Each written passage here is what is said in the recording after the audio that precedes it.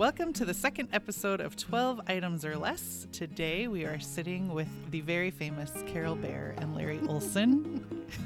They're famous to me. We're happy to have you all here and join us as we get to know a little bit about their lives. Hi, Larry and Karol. Hi. Hello, Marnie. I would like you to share a little bit about your lives, but so I think you each should take a turn because I don't want Larry to speak for Karol and vice versa. Karol, you go first. Tell us where you grew up, kind of what your life is, whatever you want to share. Okay. Well, I grew up in a lot of different places. My dad was in the Air Force, so we traveled a lot and moved to different places. And finally ended up graduating from Mobridge High School in South Dakota. And then went to Augie for a couple of years and worked at Nisadek, and that's where I met Larry. And then graduated from USD. And we did music. And then I stayed home with my children for a few years, and now I'm teaching in Beersford. What are you teaching? I teach middle school science. God bless you. And all middle school teachers and teachers everywhere. Lair? What was the question again? Tell us a little life. about your life growing up. I know, I'm just kidding.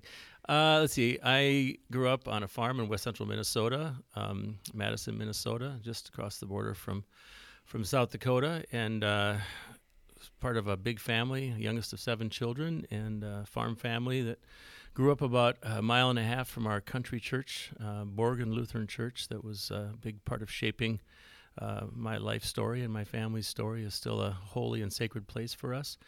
I graduated from Madison High School and went to South Dakota State University to study education. I have my teaching degree in vocational agriculture. Surprise, everybody. And have been doing music and youth ministry and construction, all sorts of hats that we wear, along with a recording studio and other projects that we get involved in. And we live north of Beersford, about 6-7 miles. So, Great. Thank you. Did you mention you had children? How old are they? Who are they? Joshua is 28. And thank you, Larry, for cueing me on that. And Rachel is 26. Yes. And Joshua works with Larry doing construction, and Rachel's kind of in between jobs right now. She's a waitress and looking for something in the graphic design area. Is she still in St. Cloud? She Minneapolis. is by Minneapolis. Okay. Yeah. Yep. Wonderful. Well, Karol didn't really allude to it, but I know that she also has worked in the church part of her adult life, right? Weren't you the youth minister at St. John's? Yep, I was the youth minister at St. John's for a few years. Yeah. And Larry was in youth ministry over at the Our Saviors. And now we've recruited you to do youth ministry here at First Lutheran, or help out anyway.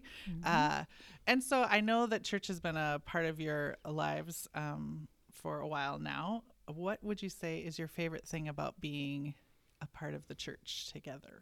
Like, not together, the two of you, but like all of us. I think it's just relationships. You know, it's getting to know people in a setting where you're also engaging in the big questions of life. What is life all about? And this creation that we are a part of, the great mystery of life, a God that we hold and trust holds us. And loves us and leads us, and in the middle of that, you're wrestling with the hurts and hopes of life, but you're doing it with people that bring you joy and also bring you strength, and also bring you some laughter, and I think a groundedness, and that's the community of the church is a beautiful thing that can sustain us even when we're not together. You hold some of the reserves or the reservoir of goodness that people pour into you. Ditto. Ditto. Yeah, it's a safe place to be broken and blessed. The other part of that question is, what's the most difficult? And I was thinking as you were talking, Larry, that might also be the most difficult. Like, I'm always worried I'm going to disappoint Marnie. Whatever. It's not always a pretty place. Yeah, because it's real, we are though. broken. I think at our best we can come here and be authentic and it's normal for humans to try to hide our flaws, and not just in church but everywhere, and or to our hurt, our brokenness. And I think when our faith communities operate and work at our best, we can come and be honest and say we don't have it all figured out, we don't have all the answers, but let's walk through the valley together and trust that God is there with us, walking with us. And we did this event yesterday at Augustana, celebrating the 30th anniversary of the Berlin Wall, and there was a song that we did from the ELW, I think it's 725, When the Poor Ones. It's in Spanish and English, and there's a phrase there that says basically, where we walk, God walks with us. And it just was a beautiful image for the day, and I think also for our lives. It's this life is good, but man, it's hard.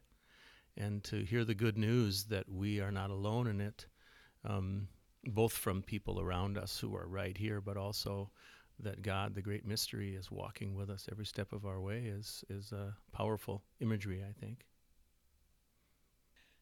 When you were raising your family, or still raising your family, because I feel like even though they get to their 20s, they still need parents, still need us.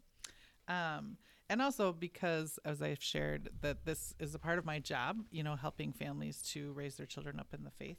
But how do you remember sharing your faith at home, especially when your children were growing up? Like, what were some ways that happened in your home? Think of just as I was as a kid, I remember doing the Lord's Prayer at night with my parents, and as I got older, I think I think they thought that was ingrained in my head, so maybe that would still happen, and it still does as I lay in bed at night. When I haven't kicked off to sleep too quick, I'm praying the Lord's Prayer, and I still remember doing that with the kids when they were little, and just helping them to know that again, there's a mystery and a power and a strength bigger than all of us that's with us. And I'll also remember, we added after the Lord's Prayer, we'd kind of a Martin Luther plus, thank you God for food and clothing, daily family, work, and all we need from day to day. But we would also add, and thank you for school and vacation. And, so the kids would add some of those little things, and they became part of what's still in my mind now as we, I don't know what's from one of Martin Luther's writings that talks about the thankfulness, but it sort of became adapted to our own family situation. And of course, meal prayers, and then just getting them into the community of faith. When our kids were smaller, they were both baptized at Our Savior's in Sioux Falls here, but then we became members of Emmanuel Lutheran in Beersford, and they just became part of the community there with the youth ministry, confirmation ministry, and so that was our extension to continue to work there. It's one constant in Karol and my life. We've been doing youth ministry since we were 18 years old and before. Karol was on the youth board and different things for the synod, and so we continued to love working with youth. And as I like to say, they're generally just a lot funner than us older people. So I like hanging out with them, and they have a lot of gifts to give and to bless us with. We would take them on the road to youth gatherings when we would do music for youth gatherings and things. And for a while they thought everybody lived youth gatherings is what our kids thought. They were little. They would go to all these events and see all this energy and excitement and worship and music and great speakers sharing stories of life and faith and love for God and Jesus. And I think still the swimming pool was more important than any of that. For sure. For sure. And Bible camps in the summertime. And they were kind of raised at Outlaw Ranch. The kids were there a lot as young kids from the very infant age up. And so, again, being in Christian community, I don't think any parent has all the answers on how to raise your kids. So you bring them in community and help the community help you shape and lead and love and encourage.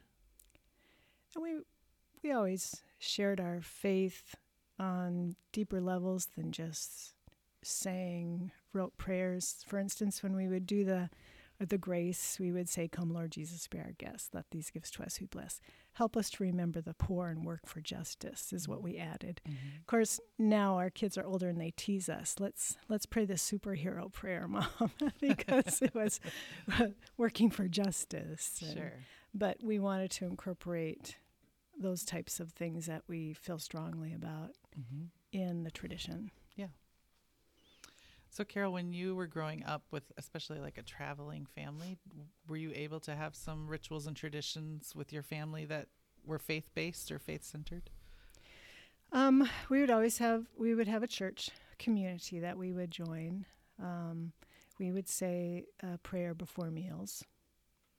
But, it changed. Our family, I was confirmed Missouri Synod. And then because of some family decisions, we chose to change to the ALC. And that's where we've been ever since. Terrific. Yeah, I certainly think that when I grew up, it was a lot more of a sort of a stoic presence of faith in my family anyway. I mean, we didn't really talk openly about Jesus' love or anything, but it was just sort of something that was ingrained in the fabric of our lives, I guess. Like we always prayed before meals, and church was just important.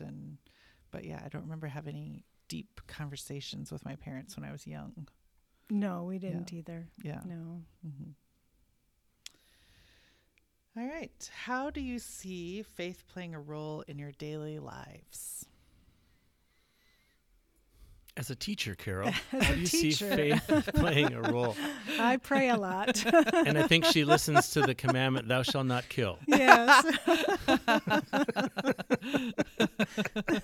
First and foremost.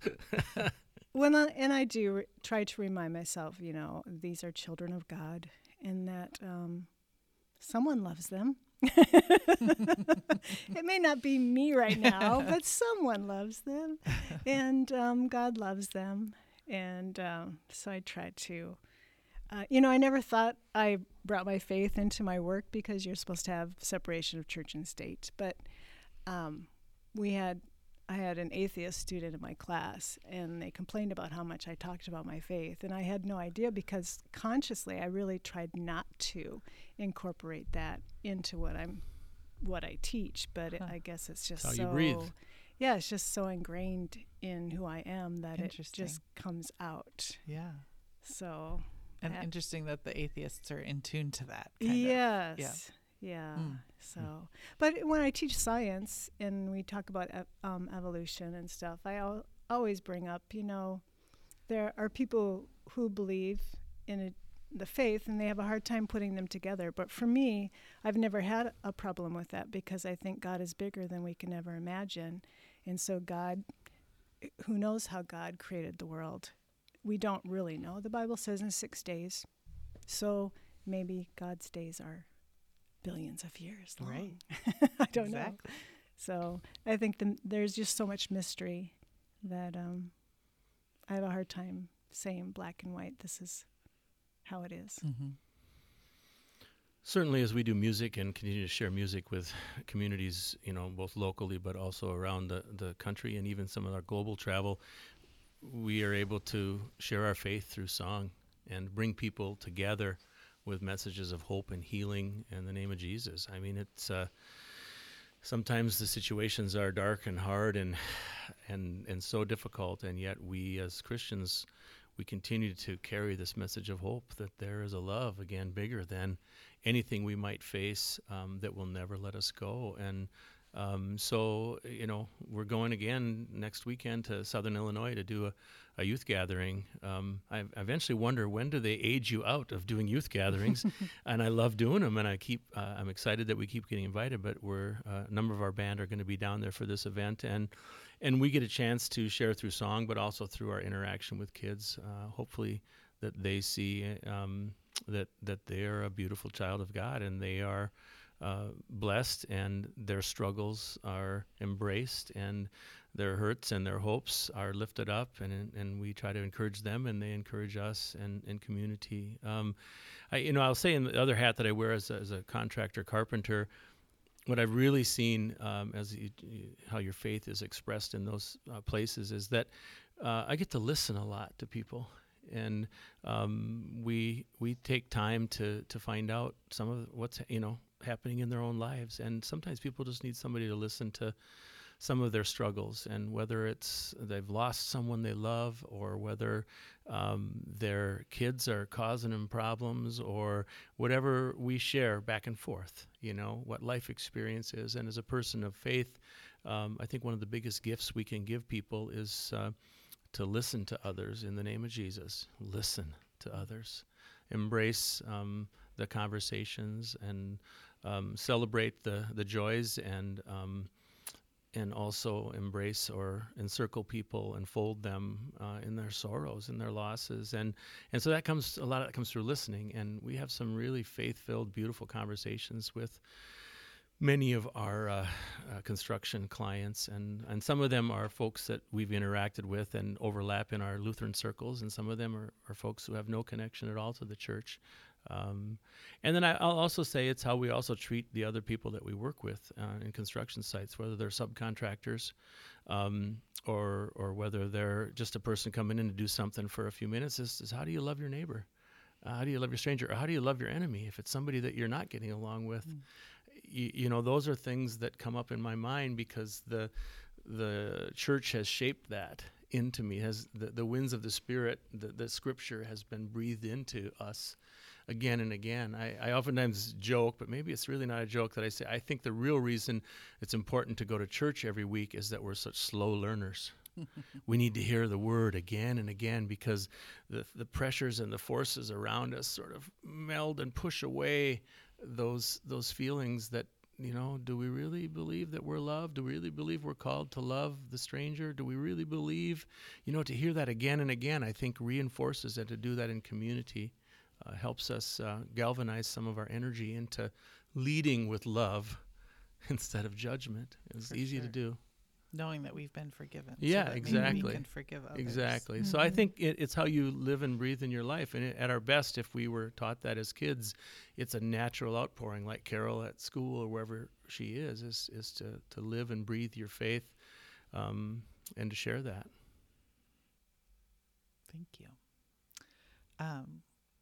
If you're listening, get out your Bibles, because now is the time to highlight a Bible verse in your Bible. I'm always telling families to write in their Bibles, to highlight things, to write why someone likes a Bible verse, that sort of thing. I was just teasing a family right after church today because I wanted to look at her little third grade girl's Bible. And she was like, "Don't look at it. I haven't written in it yet." And I said, "What?" Because I want the parents to write a note to them. And I told her, "You don't have to empty the dishwasher until your mother writes in the Bible." And so I think I might have stepped over a line, but it's that important. I was trying to tell her. So today, I'm going to guess you probably have several Bible verses, but if you were to choose a favorite Bible verse today, could you share that Bible verse, and then also how you hear God's promise in it, or how it speaks to you? Well, speaking of childhood Bibles, in mine, John 8 was written in the front cover of mine. "If you continue in my word, you are truly my disciple. You will know the truth, and the truth will set you free." And I think that is such an important scripture to remember, that we are free, and that it's not all these rules that we have to follow and be perfect and all these things, that there's grace and love. And if you read your Bible, you'll be reminded of that on a regular basis. And it's interesting, you said something about highlighting in your children's. When our daughter Rachel was going to a different church's Bible camp, I of course opened her book. I said, "Now Rachel, I'm going to highlight all these scriptures that focus on grace. Okay, so you remember when you have Bible studies that this is our tradition and that we believe strongly in the grace of God." I just wanted her to hear that message. Loud and clear. Loud and clear. Yes. Yeah. That's cool. Was that when she was going to Christian horse camp and I kept asking her, "How do you know the horses are Christian?" Yes. Oh, okay. Oh, never mind. What about for you, Larry? Well, I often, again, joke with people, but with some seriousness, and I say that being 100% Norwegian, I sometimes, my opinion is there's just too many words and verses in the Bible, and I need the good Lord to boil it down for me, and to say, what's this life really all about? And it comes then down to this text from Micah, which answers that question for me, where it says, Micah 6:8, God has shown you, O people, what is good, and what does the Lord require of you? But to do justice, to love mercy, and to walk humbly with God. And at our best, I hope that that's what we're living. And the days we fall off the path, I hope that God guides us back and leads us back to that, because I think that's what helps the world go around and to heal and to move in positive ways, is to have just ways of living and merciful ways of living, and to not pretend that we know it all. That's what I love about the walk humbly. And I think that's one of the things I value so deeply about the Lutheran Christian tradition, is that at our best, I think we proclaim that we don't have it all figured out, that the mystery of God is bigger and greater than all of us, and that one of the ways we walk humbly is to admit, no matter where we are, I could be wrong. Mm-hmm. Lord, only you know. Only you know. I could be wrong. And so it affects how we interact with other people, I think, and hopefully it brings more peace than derision or division in our lives. My other favorite verse, and this is because it's kind of an in-your-face one, it's kind of funny, but I think it's the Good News version, and I think it's Ecclesiastes 11:8. It says, enjoy your life as long as you live, but remember one thing, you'll be dead much longer. I just always thought that was pretty funny in-your-face Bible verse. I think that was the Good News version, though. Anyway. The Good News version. Yeah, isn't there some irony there? The Good News version. Okay. So music is clearly a big part of your lives. Is there a song that is on your mind today that speaks to you?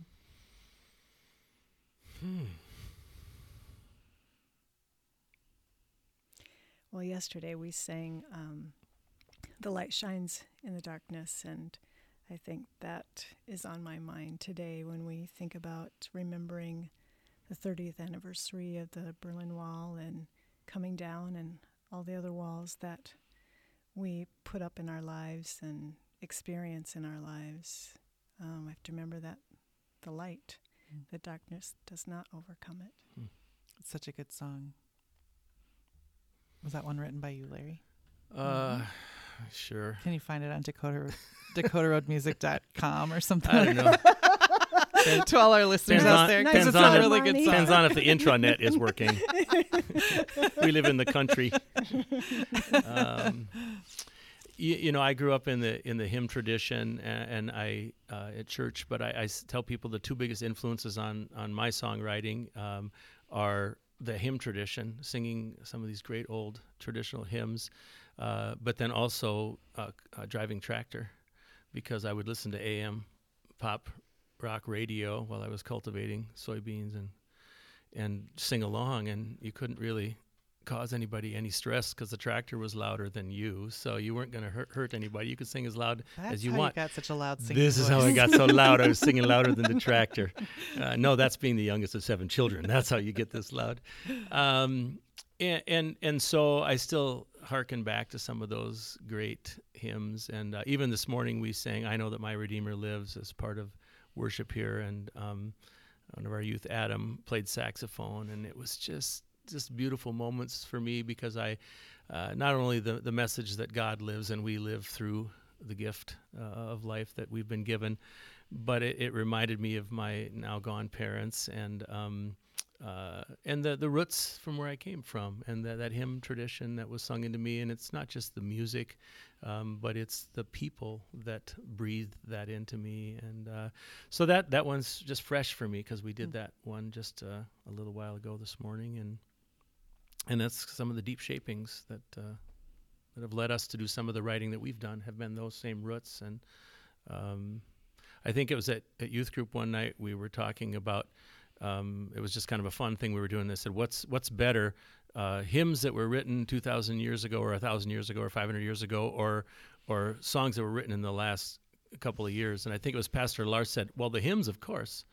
And I said, I agree, but I'm going to keep trying anyway. I said, I agree, but I'm going to keep trying anyway. And I think that's some of what's stirred us over time, is still wrestling with questions of faith and then scripture that speaks to us. And we say we should sing about that. We might not have this scripture even figured out, but let's sing about that in a new way. Let's think about that in a new way by singing it in a new way. And that's some of the unfoldings of music that continue to happen for us. Well, the Lutheran world is large, but also very small. And I was thinking that I have known both of you for a long time now. We don't need to say how many years.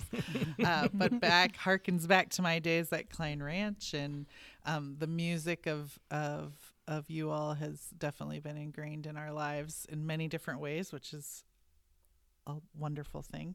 I'm glad you clarified that. Yeah, thanks for clarifying. In fact, our song for opening and closing the podcast is one of your songs called "Everyone is a Child of God," and that is a phrase that when Karol was sort of talking about remembering that someone loves them, like that is really helpful to me. Also, working with a lot of God's people in church and every day and just in the world, out in the world, remembering that this too is a child of God. Or I often write when I'm writing a note to someone like, you are an amazing child of God, just to remember, whose we are, and that he made you great. Anyway, so I was thinking about that song and wondering if you have any thoughts on like where that song came from or how it came to be. That was actually came from a commissioned piece for a staff person at a church who was retiring, and they had worked with youth for many, many years. And we always, when we get commissioned for a song, we don't want to, I think we can do a better job of writing that song if we think, how does this song going to serve the church? Not as, and I think people appreciate that as well. They go, oh, it'd be nice if you wrote a song with my name in it for a commission. They don't really think that way, and we've never thought that way on any of the commission pieces that we've written over the years. We've always thought, okay, well, what's the theme? Is there a Bible verse? Is there an overarching theme? And this was simply this person's love for children, and that this person could see, that everyone, is a child of God. And my mother saw that in every kid, and I think that was part of when I saw that this person and what they had done. It reminded me of my mom and her work in school and in church with kids. How she had hundreds of kids that called her Ma Olson. Everyone was a precious child of God, and she so was a Sunday school teacher for over 30 years. Yeah, she was crazy, beautiful. Yeah. Anyway, and so that song was born out of that, and then the simple reminder that we need to lift up some of those things that, like you said, you write that on cards. Sometimes we think those things are given in people's minds, but they're really not. Again, we're slow learners. We need to hear again and again, you are a beautiful child of God. You are blessed. You are chosen. You are forgiven. You are set free. We need to hear these words again and again, because the way our world is shaped, the opposite is what we feel a lot of times. We feel broken and beat down and worthless, and the good news is bringing us out of that. And so, yeah, that song was a commission piece that we did a few years ago and just released it on our latest recording this summer here. So I love singing that song. It's a good one, really good one. This is kind of a question for you, Larry, but you often say, similar to like the child of God thing, when you're welcoming people or seeing people, you often say, "Hey, beautiful people." Where did that come from? Because frankly, I love it. Like, it makes me feel good. I don't know, but I can only guess it's because I didn't know what their name was. I don't know. I think some of it is just it's a reminder to me as well when I see, especially youth. I think youth don't feel beautiful. They feel judged. They feel not good enough. I mean, we all feel that way, that we're not measuring up to the world standards. But youth especially, I think, don't feel that they are valued sometimes, or they're accepted, or whatever it might be that pushes them to the outside. And so I guess somewhere along the way it just stirred in me that I think all these kids need to hear that they're beautiful. And so I say it to adults too, even reluctantly sometimes. No, it just became something that, I don't know, it came out of the Spirit maybe, God breathing some words into me that knew some kids needed to hear, or community needs to hear. and it makes people smile. Yes. So I think it's a good reminder too, just as people, as parents, like to say positive things to one another, or when we call our children whatever, something lovely, or you say you love them, or just things like that you can take for granted or you say it so much sometimes or something like that, but that's okay to feel like you say it too much, or that they need to keep hearing the words that they are precious. And I came up with my own for school, and I always say, "Good morning, lovely learners. How are you today?" or something like that. It's a reminder to me that they are lovely learners.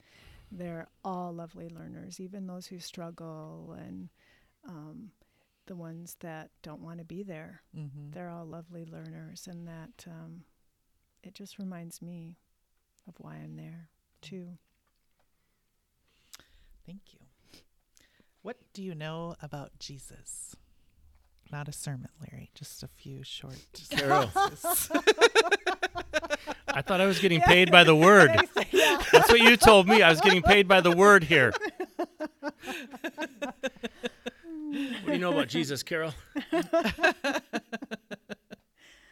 I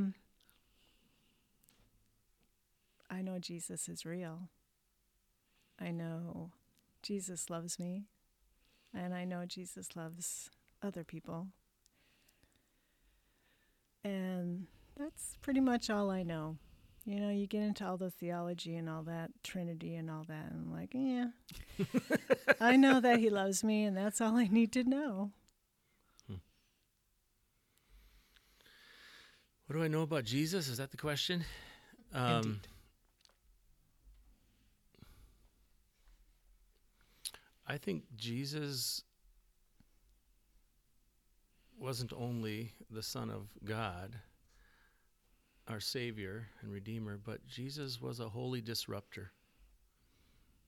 He came to mess up the social order, the power structures. He's a rebel. I came to bring good news to the poor. It's why Jesus, the powerful people of the day, were pretty uncomfortable around Jesus. Whether they were religious powerful people or government powerful people, they were uncomfortable around Jesus because his ways were predisposed to bring everybody in and to welcome the stranger, to love the enemy, to do good to those who persecute you. I mean, his ways were against sort of even the normal human instincts. Our instincts are to build walls to protect ourselves. And Jesus' instincts was not to protect himself. Jesus knew that his love, the love of God that he was going to live out, was to unconditional, to let go and to sacrifice. And that's the hard stuff. So I know Jesus was a holy disruptor. I like it. Could you or would you share a time in your life when you needed to lean heavily on your faith? I think anytime where you're struggling with loss, it seems heavier times where you're asking those deep questions of life and death, and the depths of the great mystery face you right there when you lose someone. And I think to hold to these promises, even cling to them even more securely, or to be held by those, is maybe a better way to put it, seem to be the times when, losing my parents over the years, or I had a brother who died in a military crash in 1991, and you come together, and your faith community, I think, maybe even holds you in the name of Jesus, because you don't always have the strength to even wrestle with God at those points. And the community can instead hold you and enfold you. And so I think that's the most common way that I've experienced some of the deep reachings of faith holding and surrounding me in my lifetime.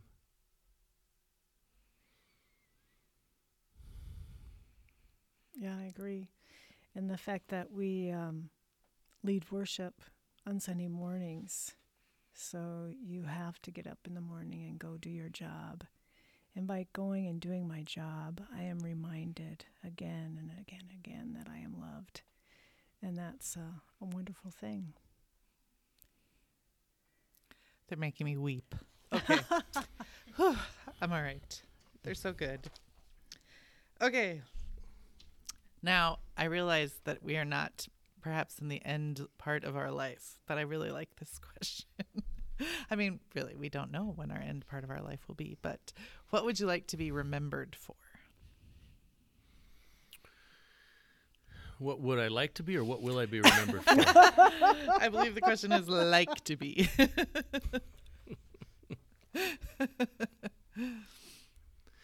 Well, my late father once said to me, he was philosophizing or just sort of thinking about his family, and all of us kids were growing, and he and I had come home from college for a weekend, and he and I went out to eat somewhere in Madison, Minnesota, and he got sort of philosophical, and he said, well, he said two things. The first thing he said was, we never planned on having 7 kids. And that's not a cheery thing to hear when you're the 7th. Anyway, he was always kind of funny that way. Anyway, but he was sort of just, reminiscing about all the kids being grown and everything. And then the second thing he said was, the thing I'm the most proud of, and all of my siblings have grown up to be able to sustain their lives and kind of make it all work, and people have got successful careers in the eyes of the world in different ways. And my dad could have said, I'm the most proud of this person or that or this work or whatever. But he said, I'm the most proud of how my kids treat other people. And I think, when it's all said and done, whether it's the music that we've done or the houses we've built or remodeled or I guess I would love that we're remembered for that we treated people well. Whether it was rich or poor, friend or stranger, that we treated people with respect and kindness, because that's what was first poured into us. We love because God first loved us. So I would love to be remembered for treating people well. What about you, Karol? I would agree.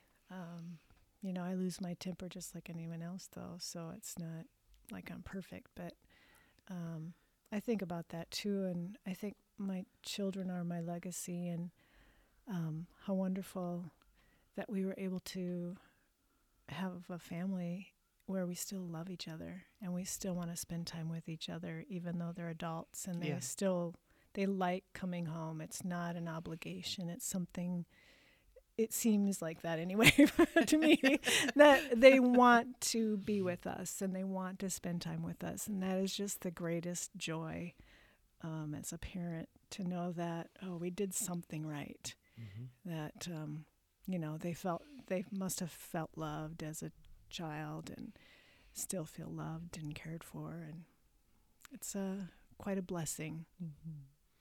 Aren't you going to ask what we don't want to be remembered for? No. Oh, darn. Okay, so our podcast title is 12 Items or Less, which would perhaps make you think of the grocery store, which I'm not really sure what that has to do with anything in life, other than I think it always reminds me that being a part of God's family and the faith of God happens anywhere. It can happen in the grocery store, in the aisle, or wherever you might be. But I don't have a deep question about that. I just have a good question about when I thought about particularly Larry, because Karol, she's much more refined. No one's going to dispute that. Honey. No one's going to dispute that. Larry's favorite thing in the grocery store, and I had to think it was probably the free samples. And so it is. You are so right. So first of all, are you a sampler, and what would be your favorite thing to sample? Well, I am not a sampler just because I've dietary issues. So I sample for her. Yes, but if I were a sampler, I would love to sample donuts, bakery things, donuts and things, sugar, unfortunately. But yeah. They had sushi last week. Ooh. I got a sushi sample. Wow. That's like Interesting. awesome. So That sounds kind of scary, though, to me. At the grocery store? yes, yes. I don't think I'm making this up. No, they did. They did. Yeah. So that, if I had never had that before as a sample. So that was good. Otherwise, pizza is like, that's awesome. Fantastic. Yeah. Well, thank you both for sharing today and for answering all of my questions. And also, I'd like to thank all of you for joining us for this episode of the 12 Items or Less podcast on the First Lutheran Podcast. Be sure and join us next time.